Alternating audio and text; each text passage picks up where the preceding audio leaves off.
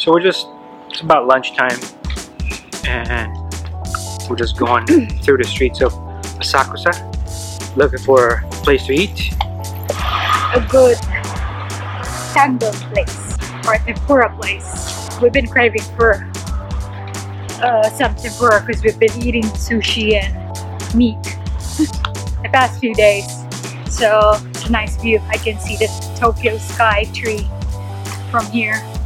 So if you want to find the cheaper options in Tokyo, you have to go off the beaten path and go where, you know, the locals go. If there's a lot of tourists, you should probably avoid that area and just go to the side streets to explore, and you may find better options and better food. And typically locals eat better anyway. They know what's best.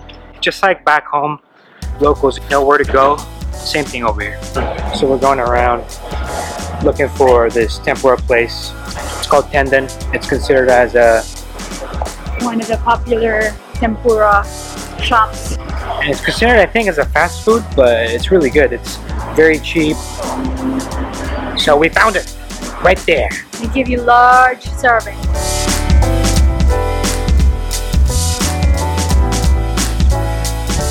So we ordered the bowl of seafood tempura that includes 2 prawns, 1 squid.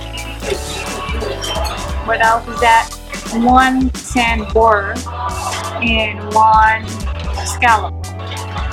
So for these 2, it's about 14 bucks. That's typically 1 tempura dinner at back home. But this, about 14 bucks, everything included.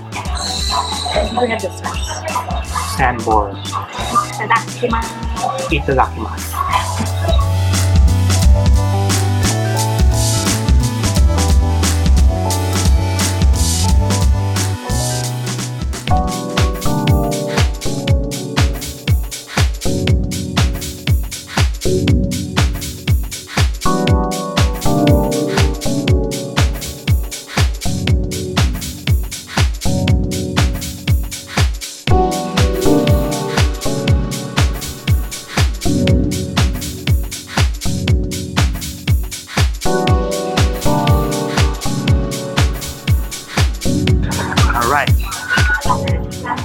So if you're looking to buy some souvenirs for loved ones back home, this is the place to do it. There's so many shops, you know, that you can buy. Japanese sweets, desserts, food, small trinkets, anything Japanese, anything traditional Japanese designs. Well, that smells good. I smell food. Smell fresh, baked things. You can grab something from here. Oh yeah, that's nice.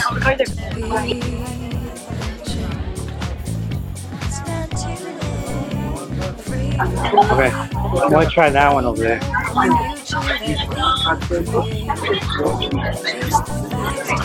Japanese, they do love their dumplings, all made of rice.